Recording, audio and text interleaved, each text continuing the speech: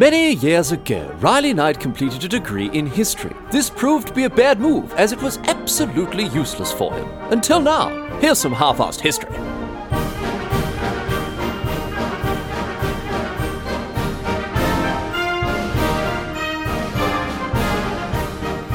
What's going on, mate? Great to have you along for some more half-assed history. This week on the agenda, going to be having a chat about a bloke named John Paul Jones, who, despite what a lazy Google search might tell you, he was actually a Scottish naval commander. He fought for the Continental Navy during the American Revolutionary War, rather than for example, the John Paul Jones who played in Led Zeppelin, or, I guess while we're at it, the John Paul Jones, the blonde beef slab who appeared on the US Bachelorette, also named John Paul Jones. Look, I know you come to this podcast for the in-depth and very serious analysis of historically significant event and figures, but I'd like to take a brief detour here from that, just very briefly here, to read you some of the choice morsels from this modern-day Hercules bio here on the Bachelorette's website. When John Paul Jones isn't daydreaming about his future wedding, he enjoys travelling the world and contemplating the meaning of life. When referring to John Paul Jones, always use his full name, John Paul Jones. John Paul Jones rarely uses words that are less than 3 syllables long. What the bloody hell is going on there, John Paul Jones, old son? Do you keep your head that far up your own ass for warmth, or what? How can you possibly hope to talk to anyone without using monosyllabic words? I bet you $100. I bet you $100. This bloke, he's one of those dipsticks who uses words like egregious and for all intensive purposes to try to sound smart. Anyway. Whatever. We're not here to chat about some perfect-toothed dillpot who got booted off a rubbish reality TV show, mate. We are here for some more naval bloody history. I hope you've enjoyed it the last 3 weeks, because there's more of it coming your way right here, right now. Had this one suggested to me by alert listener Rob Hanton, who got in touch with actually sent me about 5 or 6 different ideas. So thanks so much, Rob. They're all crackers, and this was the one I went with this week. John Paul Jones, the original and the best. He's one of a couple of blokes actually, who is known as the father of the US Navy. And I'll tell you what, it's a bloody good reason for that. His story is pretty wild. Some of the stuff he got up to fighting for the American Revolution is just bonkers. After fleeing to the American colonies to escape the law, he actually ended up in charge of the Continental Navy ships. And after some pretty daring exploits against Britain over there in British waters, he became known as, depending on your side, I guess, he became known as either a great war hero or a damnable dirty pirate. So we've got a lot to get through today, so let's not muck about and get stuck into old mate John Paul Jones, find out what his story was here. So, going all the way back to 1747, July the 6th, when young John Paul was born in a place that apparently was called Kirkcudbrightshire, which sounds, there are some ridiculous, some utterly stupid Scottish place names. Like there's a place called Stronnaclacha, which sounds like a swear word. Anyway, Kirkcudbrightshire is in southwest Scotland there, a big estate called Arbigland, south of Dumfries it is, and his dad was a gardener on the estate. He was actually born there. Now, I don't know if his parents were, big Beatles fans or what, but that's the name our young hero gets here. He's John Paul. The Jones bit came a bit later, as we'll talk about that. Anyway, young fella grows up, takes to the sea at a young age, just 13 years old he is, when he snags himself an apprenticeship aboard a vessel called Friendship, which definitely runs against the grain of a lot of ship names. Usually they're sort of given, very impressive or scary names like Victory or Revenge, but this time they're going, they're going in a different direction by calling it the Friendship. Full of friendly friends, mate. I like it a lot. Anyway, that was not a very good joke. I do apologise for that one. I thought about when I was writing, I'll be able to pull that off when I'm recording, but no. Anyway, they can't all be winners. Anyway, he sets sail from Whitehaven, and Friendship, what was I thinking? He's cutting about merchant ships and unfortunately some slave ships as well. Obviously, it's just sign of the times there. Very unfortunately, he was involved in the slave trade there. But he's scooting across the Atlantic, visiting his brother William Paul on the other side of in the colony of Virginia. And generally, he's having a great time. Gets a couple of promotions here and there. He's working as a third mate in 1764. And by 1766, he's actually a first mate in a ship that was called, and this is not a joke, this ship was called Two Friends. Twice as friendly as the Friendship. Yeah, shouldn't. Oh well.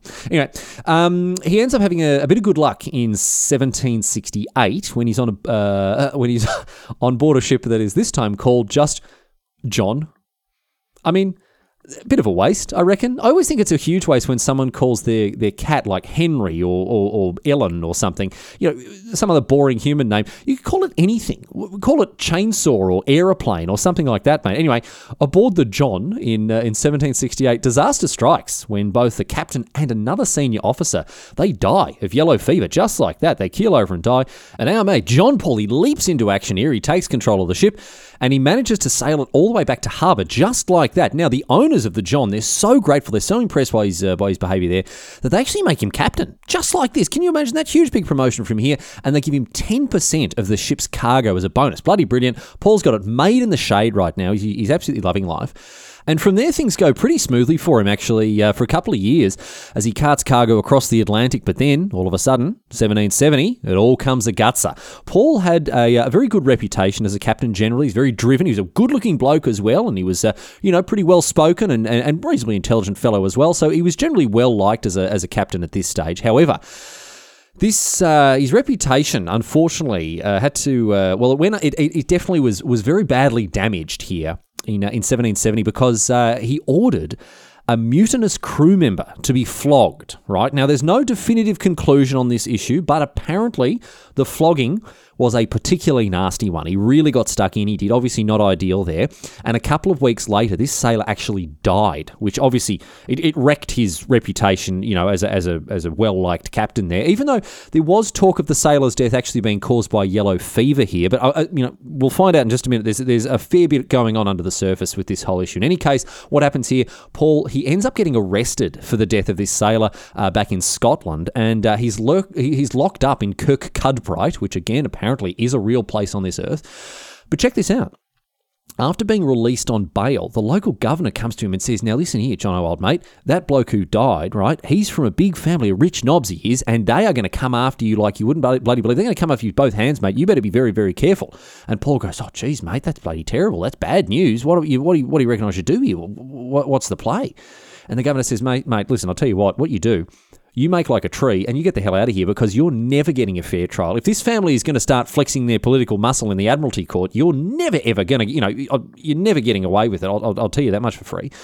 So Paul says, mate, look, thanks a million. You bloody saved me skin here. I'm going to make myself scarce. I'm going to get out of here. I reckon I'll go and lay low on the other side of the Atlantic. And obviously a very good idea there, just to run away from the long arm of the law. In those days, you could get away with that sort of stuff and kind of just disappear off the face of the earth. But this is an interesting thing.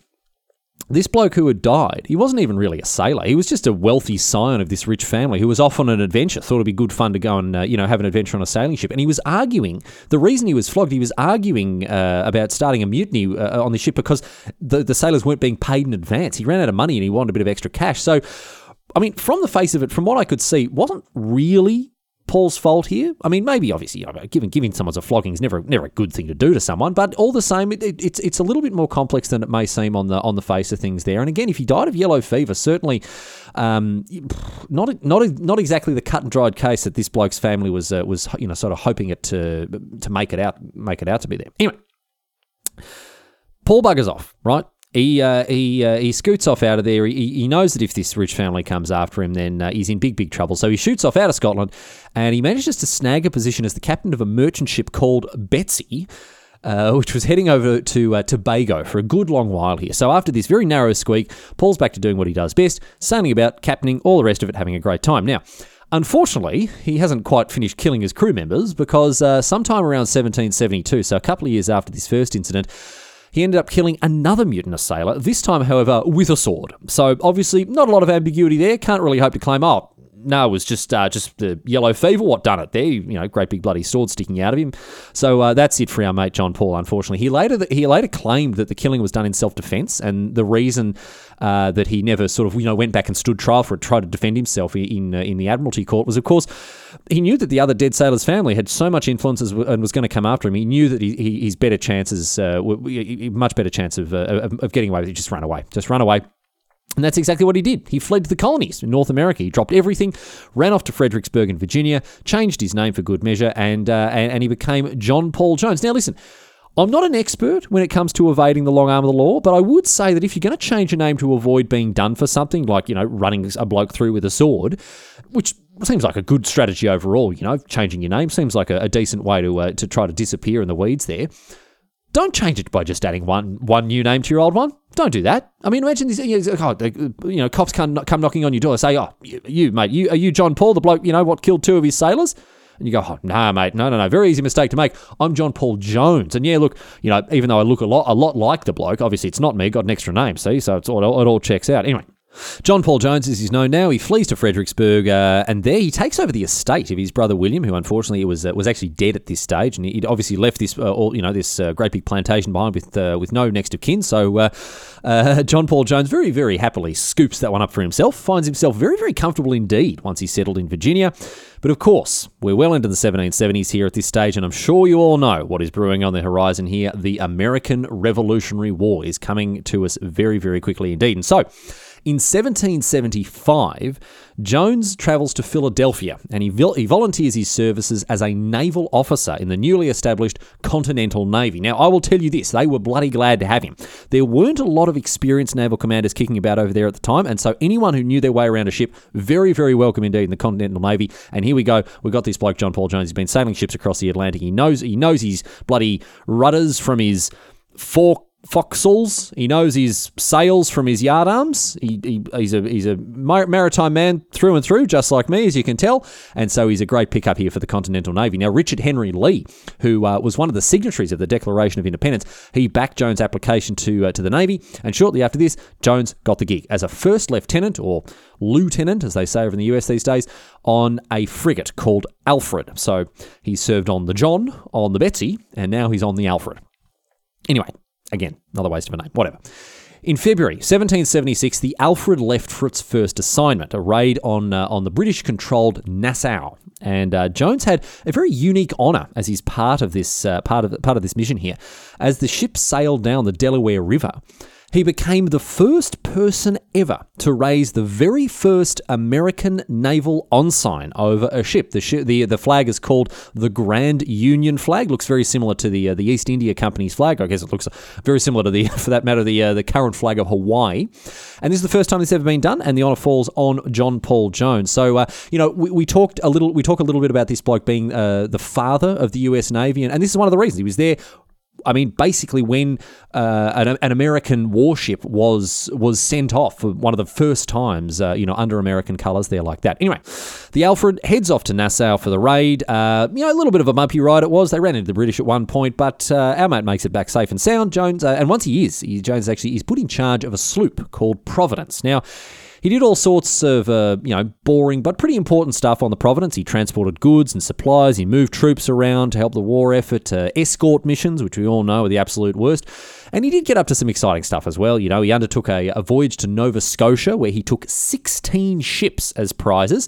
Had a few other adventures here and there, trying to free prisoners, doing all sorts of other stuff. Oh, one of the things he did, he captured a British ship that was bound for Canada that was filled with cold weather gear, basically winter military uniforms for the British troops there.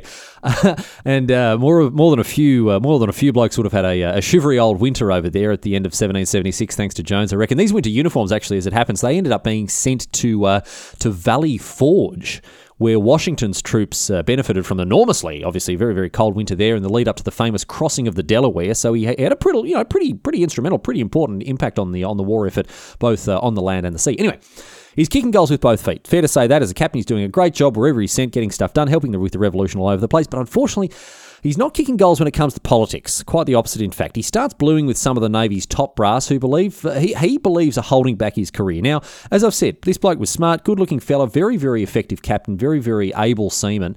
Unfortunately, not the nicest bloke some of the time. Definitely not the most politically savvy fella, and he did make a fair few enemies as well as the friends that he made. And unfortunately, at this, as a result of this beef that he sort of kicked up with some of the naval commanders there, poor old Jones, he's shunted off away from big prestigious assignments, and instead he's given command of another sloop called Ranger, which is an excellent name this time around. And in November 1777, he's actually ordered to head over to France. He sailed across the Atlantic there to help the cause of the revolution over there. So he's sort of hidden away from the front lines of the war and sort of put into what is much less of an exciting and prestigious position. He's not happy about it, but he's a very dutiful bloke and he does what he's told all the same. Heads over to France, and guess who's there to welcome him? Benjamin Franklin, who is over there. He's over in France at this stage as he's doing a bit of diplomacy, a bit of this, bit of that. A couple of other blokes, a couple of other famous sort of founding father types over there at this stage as well. And Franklin is there to welcome Jones when he arrives. He says, "Okay, fella, come in, enjoy yourself. Bloody got a big stack of cheeseburgers over there. Bloody big gulp you can help yourself to, just like home it is over here." And the two of them actually start cutting about together, start hanging out, having a chat, whatever else, getting to know each other a little bit. They get on like a house on fire. They ended up being lifelong friends. They end up becoming very, very good mates indeed. And together, they're making plans about all sorts of stuff, warships that are being built, naval campaigns, and everything like that. So it ends up looking like Jones actually going to be pretty bloody useful on the other side of the Atlantic there, which he's very, very happy about, as you can imagine there. So, on the 6th of February, 1778, short time after Jones arrives, France officially signs the Treaty of Alliance with America, making them one of the very first nations on Earth to recognise the US as an independent, sovereign nation. Now, interestingly, one of the consequences of this was that the Ranger became the first ever US ship, right, to be saluted by their new allies, which was another important diplomatic marker of the US's kind of new status as an independent nation. Might not sound like much, but it was a very important diplomatic signpost or waypoint there for the Americans to sort of tick off. Anyway, after a few months in France, Jones, he's back on the sea. On the 10th of April, 1778, he sets sail for the Irish Sea, as he's going to go and muck about with British shipping there. Now, unfortunately, he doesn't have the best crew under his command. Based on what I read, it actually sounded like these blokes would have been better suited to the pirate life of our mates like Stede Bonnet and Mary Read, Anne Bonny and Jack Rackham and all the rest of them back, 70, 80 years ago here. Because all the crew wanted to do, they wanted to plunder and pillage and loot and steal, whereas the Ranger was properly an actual factual military vessel with rules and regulations and order and all the rest of it. So Jones having a tricky old time with his crew, especially one of his second in command, who's a bloke named Lieutenant Thomas Simpson. They don't get on too well at all, and old mate Simpson there is actually actively leading the crew astray, and encouraging them to be a little bit more piratical than they definitely should have been, considering that again they were part of the armed forces of a nation that was attempting to establish itself as legitimate. Anyway, Jones having a tricky old time with his crew. They don't seem to be, interested in fighting for independence so much as they are interested in fighting for booty and riches. They're not keen on putting themselves in danger. They're much more interested in, risk-free raids and the like that. So, quite wisely, I suppose, deciding that discretion is the better part of valour, Jones, he has a think about it and he decides to sail for Whitehaven, which is a harbour he knows very, very well indeed. The reason for that is that's where his career as a sailor began. It's where he set sail, at the tender age of 13 there. And he talks his crew into attacking the harbour. He's got a sort of a delicate balance here because he needs to meaningfully disrupt British shipping. He needs to actually make actual effort, an effort to fight a war with them. But at the same time, he recognises that, you catch more flies with honey than with vinegar, and he needs to get his crew on side here. So the crew, again, not too thrilled to have this sort of stick in the mud who's, worried about boring things like honour and glory and all that sort of stuff. But again, they agree. They think, all right, you know what, we'll go and loot and plunder Whitehaven. Should be good fun. And so they set sail for Whitehaven. Now, unfortunately, the crew may have agreed to this trip, but the wind, it did not. And the Ranger is blown away from Whitehaven quite some distance before even being able to launch the attack. They're blown a long way west, all the way basically towards Ireland here. But no worries, because Jones has got a backup plan now. He knows that there's a British warship, the HMS Drake, which is moored not too far away. So he goes to his crew and he says, listen here, fellas, great big British ship there, just waiting to be attacked over there in Carrickfergus. What do you reckon? How about we go and have a crack, go and capture that, honour, glory, all the rest of it? And they say, oh, nah, Captain, mate, look, that sounds pretty bloody dangerous, to be honest. Not a fan of that plan A. And so Jones says, oh, bloody hell, you bloody lily-livered cowards. How about we attack it at night? Much less risk for us that way. What about that? How does that one sound? Yeah.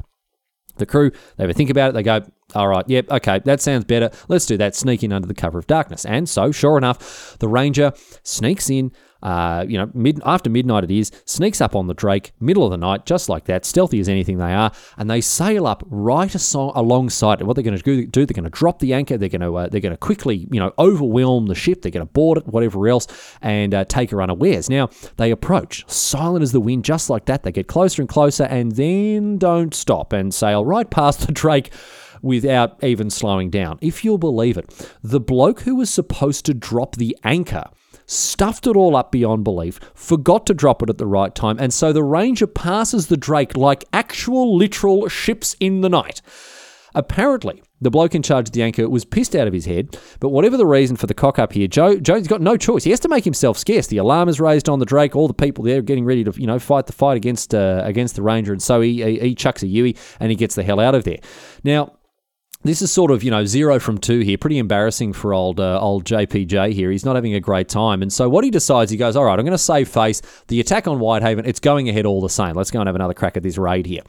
This one goes a lot better in the sense that they actually make it to the town. But after that, well, look, bit of a sloppy old affair it was, I can tell you that much. Because after the Ranger approached Whitehaven, Jones lowered the boats and led 30 blokes into the harbour. There are hundreds and hundreds of British ships moored there, big ones, small ones, little ones, red ones, blue ones, all sorts, right? And a stack of them are full of coal, right? Jones decides, very smart, very good idea here, he wants to burn them all to cinders, obviously full of coal. They're going to go up like a straw house there. And this will strike a huge blow to the British, of course, losing a bunch of coal that was going to be shipped off who knows where. Now, on top of that, bit of good old-fashioned arson in the town itself wouldn't go astray. Jones reckons maybe set fire to a couple of the buildings, just really send a message. So his plan is land the boats, begin the mayhem, have a great time. But before this, they stop very, very prudently to spike the cannons that made up the town's defences there. Obviously, some batteries installed with cannons to defend the harbour. And Jones stops there, destroys these, spikes these cannons. Very, very smart thing to do. Didn't want Whitehaven, waking up and sinking them, obviously. Anyway, they sneak in on these boats and they sidle up alongside these great big coal ships there. And when they get there, ready to start to set them on fire there like that, they realise, bloody hell, we forgot to bring oil to start the fires with. So, fantastic. Another great big stuff up here. No worries, says Jones. Solutions are his business. We can still fix this, he says. He picks a couple of blokes and says, right, you fellas, you head into town, find a place where they've got oil and just nick a bunch of it from it. Find a shop or something like that, bring it back, get it back here, and we'll set these ships on fire. They say, oh, Captain, off they go. But he chose extremely poorly. Because off these blokes go, they're hunting about for a place they could rack some lantern oil or something flammable like that, and then they come to a pub. And they say to themselves, we've got some time, don't we? Come on, we got plenty of time. We can nip in there for a quick pint, and Jonesy won't notice. She'll be right. We'll get the oil. We'll go back. We'll be quick as anything. Don't even worry about it. Unbelievably, in the middle of an attempted arson attack on a harbour full of British ships, these blokes, these absolute idiots, decide to get on the sauce in the middle of their mission. Obviously, they lose track of time, they get sozzled, and by the time they realise, oh, bloody hell, we've got the bloody oil, what are we going to do? They manage to track some down somehow, obviously, pissed out of their heads as they are. But by the time they get back to the ships, dawn has almost broken. What an absolute disaster. This means that Jones, he's running out of time before the whole town wakes up. He does his best. He and his crew, they hurriedly get to work. They're trying to set some of the biggest ships on fire there.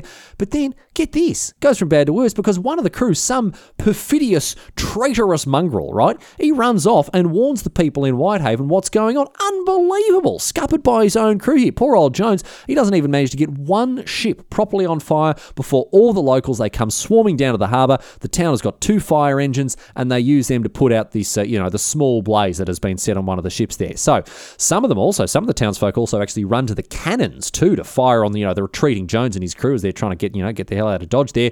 But luckily, obviously, he took care of spiking them beforehand. Otherwise, he would have been well and truly buggered there. So good thinking ahead of time. At least he escaped in one piece. Anyway, with this total farce that was Whitehaven properly behind him, not a great start for someone who we now know as, the father of the US Navy.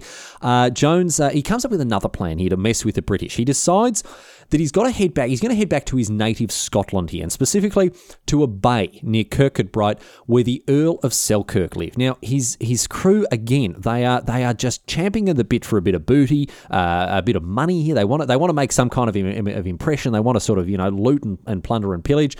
And so he reckons, all right, I'll tell you what we're going to do. We're going to go to this bloke's house. We're going to go and kidnap the Earl, right? And we're going to ransom him back to the British. Not only are we going to make a ton of money, we'll also exchange him for Americans who had been impressed by the Royal Navy. And again, I think I explained this in the episode about the War of 1812. This is not impressed like, oh, wow, bloody nice ships you got there. Very impressive. I'd love to come and fight for king and country there. Not so much that. I mean impressed as in, forced to service against someone's will. Bloody terrible way to behave there. Anyway, Jones, rocks up on St. Mary's Isle, which actually isn't an island, by the way, false advertising there. He rocks up in the Ranger and he goes to pay the Earl a little visit. Now, it turns out the Earl isn't there. He's off somewhere else, but no worries, his wife, Helen, is there to receive, this, this. I guess, I was going to say foreigner, but I guess actually he's Scottish, isn't he? He's just sailing under American colours. Anyway, she's not about to be taken in here. She's not about to be taken for a ride by Jones, and she actually very cleverly manages to pull a fast one on our mate, because he's threatening to kidnap the Earl's heir. But the young fella's governess does a great job of whisking him away to safety while the Earl's wife is having a chat with Jones there. And eventually she agrees to instead buy Jones off instead of, any kind of kidnap or ransom or anything else like that. So she just says, look, we'll give you a stack of cash if you get out of here. Jones goes, yep, fair enough, no worries, sounds good to me. And so off the butler goes to fetch a big bag of silver. But what does this sneaky butler do, however? He fills the bag halfway up with coal and then whacks a bit of silver over the top to hide the coal there like that. Jones takes the sack. Thanks very much for this. Better than nothing, you'd think. I'm off now, Helen, old mate. Cheers and catch you later.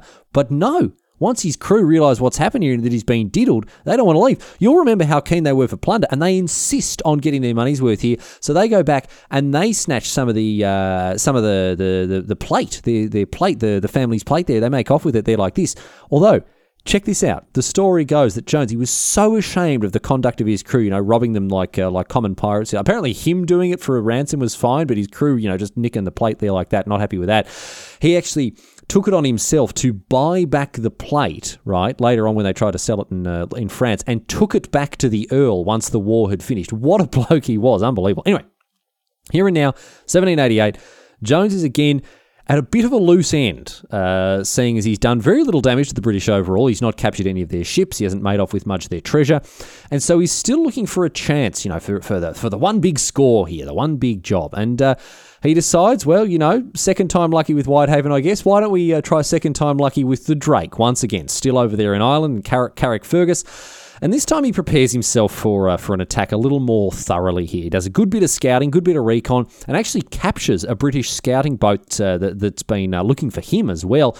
And he finds out that the Drake has been loaded up with soldiers and is intending to hunt down the Ranger and board it with overwhelming force here, all of these Marines he's got on board. Now, Jones goes, bugger that for a joke. Let's just blast them to bits with our cannons here before they come close enough to board us. Easy game, no worries. We'll get it done like that. Shouldn't be too difficult. So they make for the Drake.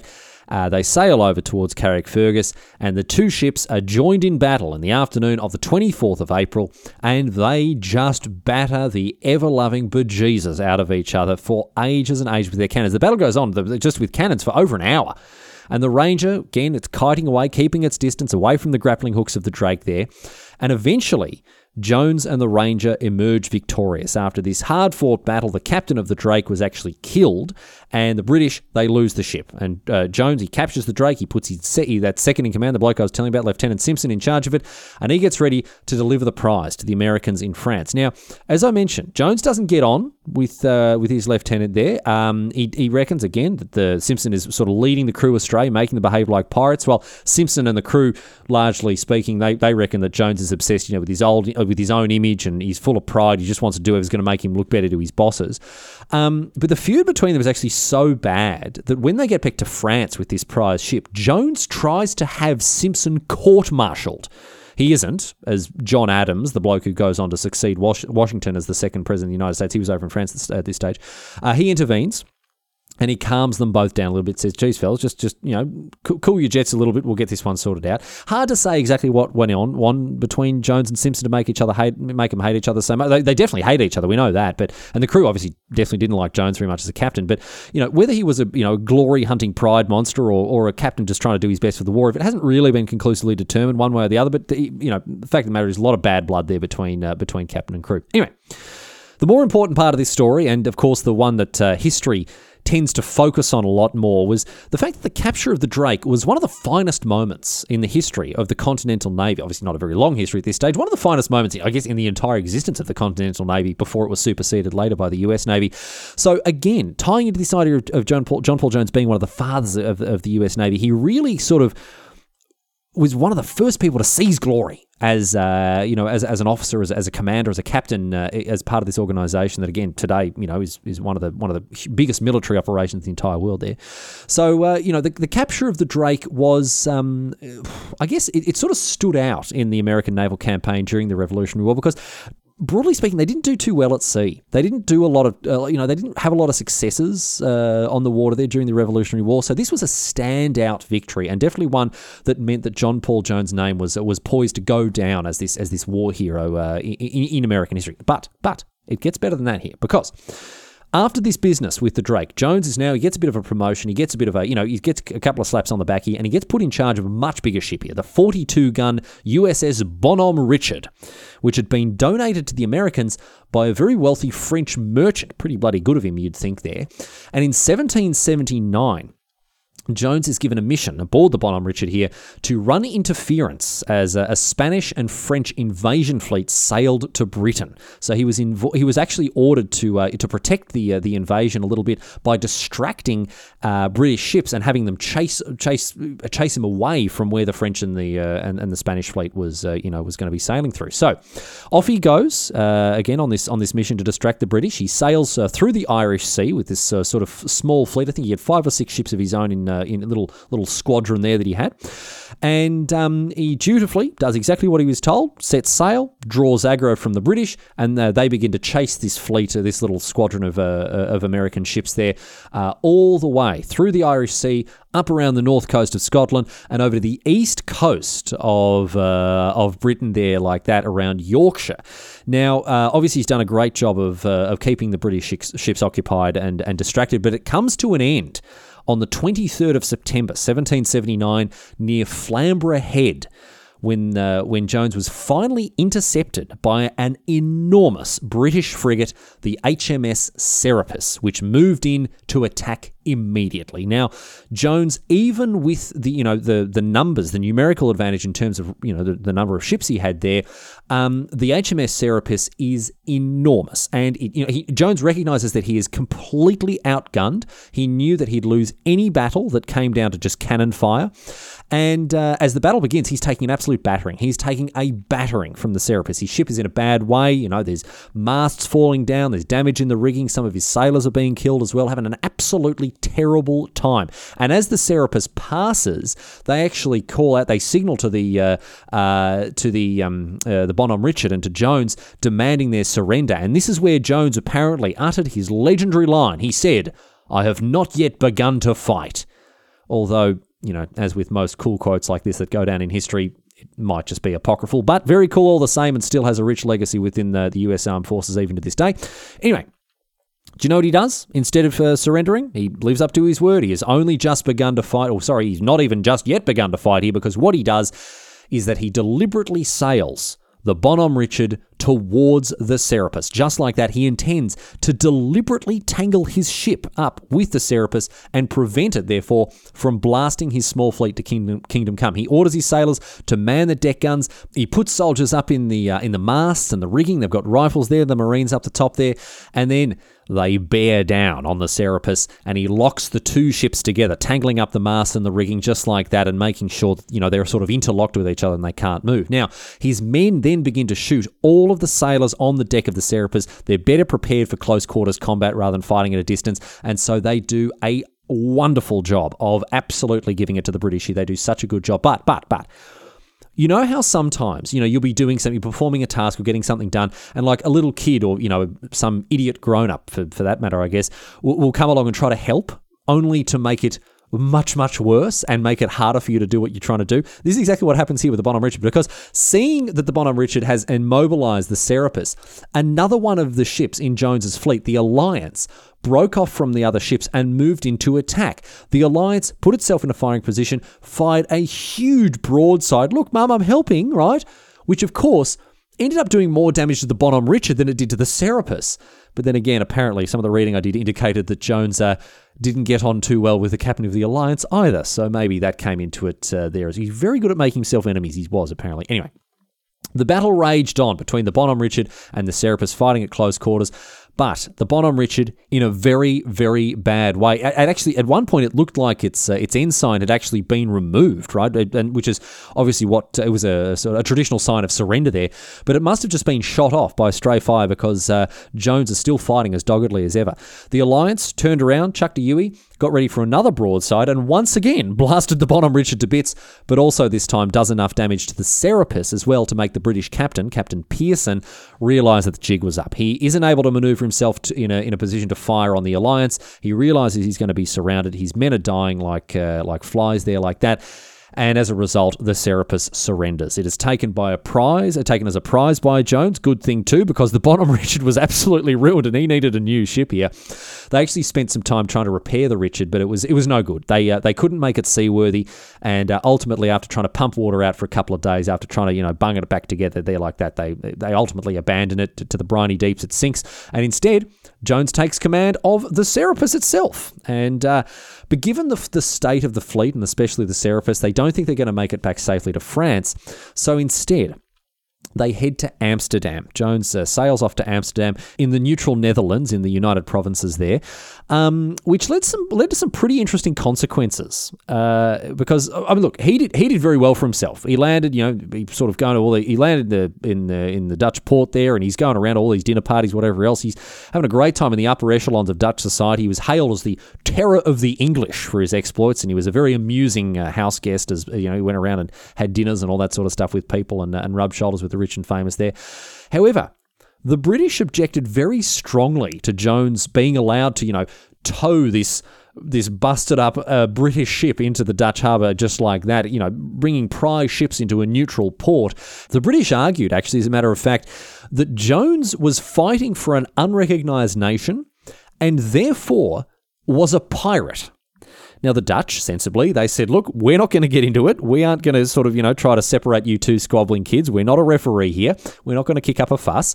Despite being actually, technically speaking, on pretty shaky legal ground, given that, in the strictest definition of the law, Jones was a pirate. He was flying the colours of a nation that wasn't recognised at this stage by a lot of nations around the world. I mean, very few, in fact. And as a result, it wouldn't have been unreasonable to call him, a private, much less a privateer here. So, it was shaky legal ground for the Dutch there, but all the same, Jones actually gets away with it. Even though waiting, ready, like guard dogs they are, just off the Dutch coast, just outside of Dutch waters there, was a squadron of British ships. They know that Jones is stuck in the port of Amsterdam. They know that as soon as he leaves, he's fair game, and they're going to jump on him just like this. So these, the American vessels are going to be attacked by the British as soon as they leave the safety of Amsterdam. However, Jones, knowing what's going on, he puts his thinking cap on, and he makes an arrangement to sneak all of his ships out with a Dutch convoy. And so in December 1779, he sailed back to France safely, and of course is hailed a hero. This is such a huge victory for the Continental Navy, which, as I say, hasn't been having a lot of luck. And so Jones has actually got back-to-back victories here for them. A very, very important message, not only for the war effort, but also, just for morale and for the perspective, or the perception, I guess, that Americans had, back on the continent there, in terms of recognizing what was possible to them now that they had a proper, real naval force there. So, John Paul Jones was living large in the hearts and the minds of the people, who were concerned with how the war was going because of his quite fearsome exploits against the British. However, quite interestingly, Jones actually didn't get up to too much for the rest of the war. He was awarded the title of Chevalier by King Louis the French King, King Louis XVI.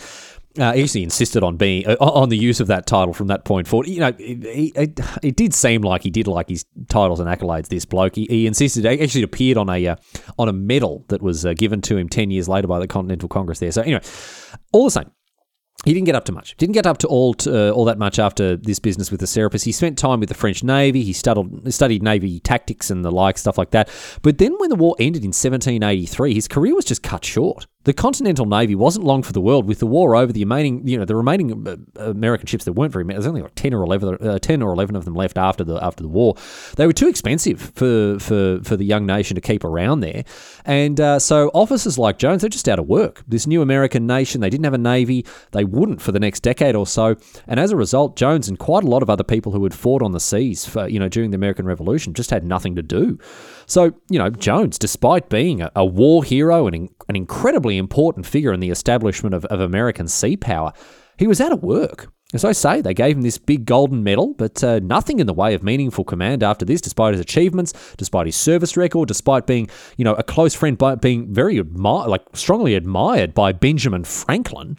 He ended up at a bit of a loose end in the mid-1780s with no real prospects in the United States. So, after cutting about here and there for a while, Jones actually ended up finding work, if you'll believe it, as a naval commander for Empress Catherine II of Russia. In 1787, he ended up becoming a Russian naval officer. Now, his career was not a long one and not a particularly successful one either. His colleagues were not big fans of him at all. Jones didn't play politics very well. Again, we've talked about this, and going into the Russian Navy, the deck was definitely stacked against him from the beginning. A number of other officers that were fighting for the Russians were also British, and they might have, turned the rest of the officers against him, given how Jones gave him a thorough caning during the War for Independence there. But whatever the reason, right, Jones very, very unpopular with the Russian top brass, and he didn't last long in the Russian Navy. He actually left before 1790. He moved to Paris in that year, and he was actually able to live comfortably off a Russian Navy pension that he somehow managed to get himself until 1792. And in 1792, he was given one last job by the US while obviously living in Paris. They got in touch and he accepted a job as a consul and a negotiator and was given the task to go to Algiers and negotiate the release of some American prisoners that were being held there. However, unfortunately, before he could leave for this assignment, Jones died. He was found dead in his apartment in Paris on the 18th of July in 1792. He was just 45 years old. John Paul Jones was one of the first people to win glory on the sea for the United States, and he did a lot to establish the idea that the United States could, and of course eventually would, become a major sea power. He's often talked about as being one of the fathers of the US Navy, not because he established it or funded it or planned out its a grand course for its future or anything like that, but just because he got out there and showed people in the US what could be done. The US later used things like the capture of the Drake and the Battle of Flamborough Head as examples of why the United States needed a Navy. And today, of course, the United States Navy, it's unrivaled in its ability to project hard political power around the world. Now, look, John Paul Jones, he's not single-handedly responsible for that, of course. No one's saying that. And you can't claim that the United States Navy only exists because one bloke one time killed a mutinous crew member with a sword and fled to Virginia. That's not what I'm trying to say here. But still, the legacy of John Paul Jones and his achievements, it's still very, very recognisable, very real today as setting the scene, setting the stage for the course that America would take as a sea power. After his death, Jones was actually mummified. He was buried in France at great expense in a lead coffin. So in the event that the United States actually ever wanted to retrieve his body, they'd be better able to find where he'd been buried and bring him back home safely. But I tell you what, it took him a while. It did. It took him a long, long time. But sure enough, that is what finally happened. He was taken back to the United States at long, long last. In 1905, if you'll believe it, Jones' coffin was finally dug up. His remains were transported back to the United States on an armoured cruiser with a full Navy escort for much of the way as well. And on the 24th of April 1905, a memorial ceremony was held for Jones in his adopted home country, with President Theodore Roosevelt eulogising him very proudly indeed. And finally, on the 26th of January in 1913, Jones was finally laid to rest in an enormous marble and bronze sarcophagus at the US Naval Academy in Maryland. And as far as I know, his remains are there to this day.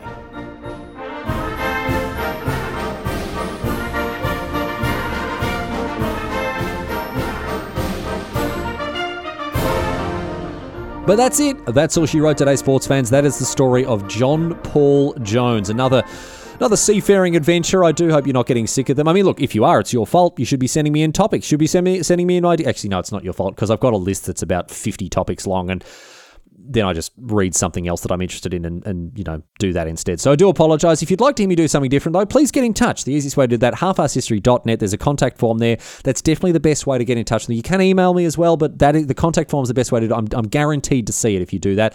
I've read every single email that's been sent to me. Haven't quite replied to them all, but I'm getting around to it. I've had a busy couple of weeks. I'll get to it before too much longer. Don't worry about it. A couple of more requests for merch. Getting to the point now that there are enough that I'm actually considering it very seriously. Maybe some t-shirts, maybe some mugs, some tote bags. I don't know what kind of, tripe you guys want, but please let me know. Get in touch and tell me if t-shirts went up for, I don't know, $20, $25, something reasonable like that. Would you buy them? And other stuff that you might be interested in and what you might want. I was thinking the Herodotus with a pair of sunglasses on a t-shirt will look quite good. So if people want it, please let me know, because, I'll put some effort into, into getting them made. And I'll be doing it with the money that has been given to me by the very generous patrons that support the show via Patreon. If you want to join their ranks, of course, halfarsedhistory.net, amongst the links to, to subscribe to the show on iTunes, Spotify, whatever else, you can find a link to the Patreon site and chuck me some money there. And again, all of that money will be put back into the show, and I'll be making, all sorts of silly nonsense with that for you to buy as well. So anyway, that's enough of that. I'm running out of naval-based questions to end the show with. I do apologise for this one. Is a bit of a stinker, but you know what? I don't care. It's my podcast. I make the rules. You're not my dad. You can't tell me what to do. So this week's question, posed on Reddit by Reddit historian Tycho Brahe 2020. They want to know, is the poop deck on a ship what I think it is?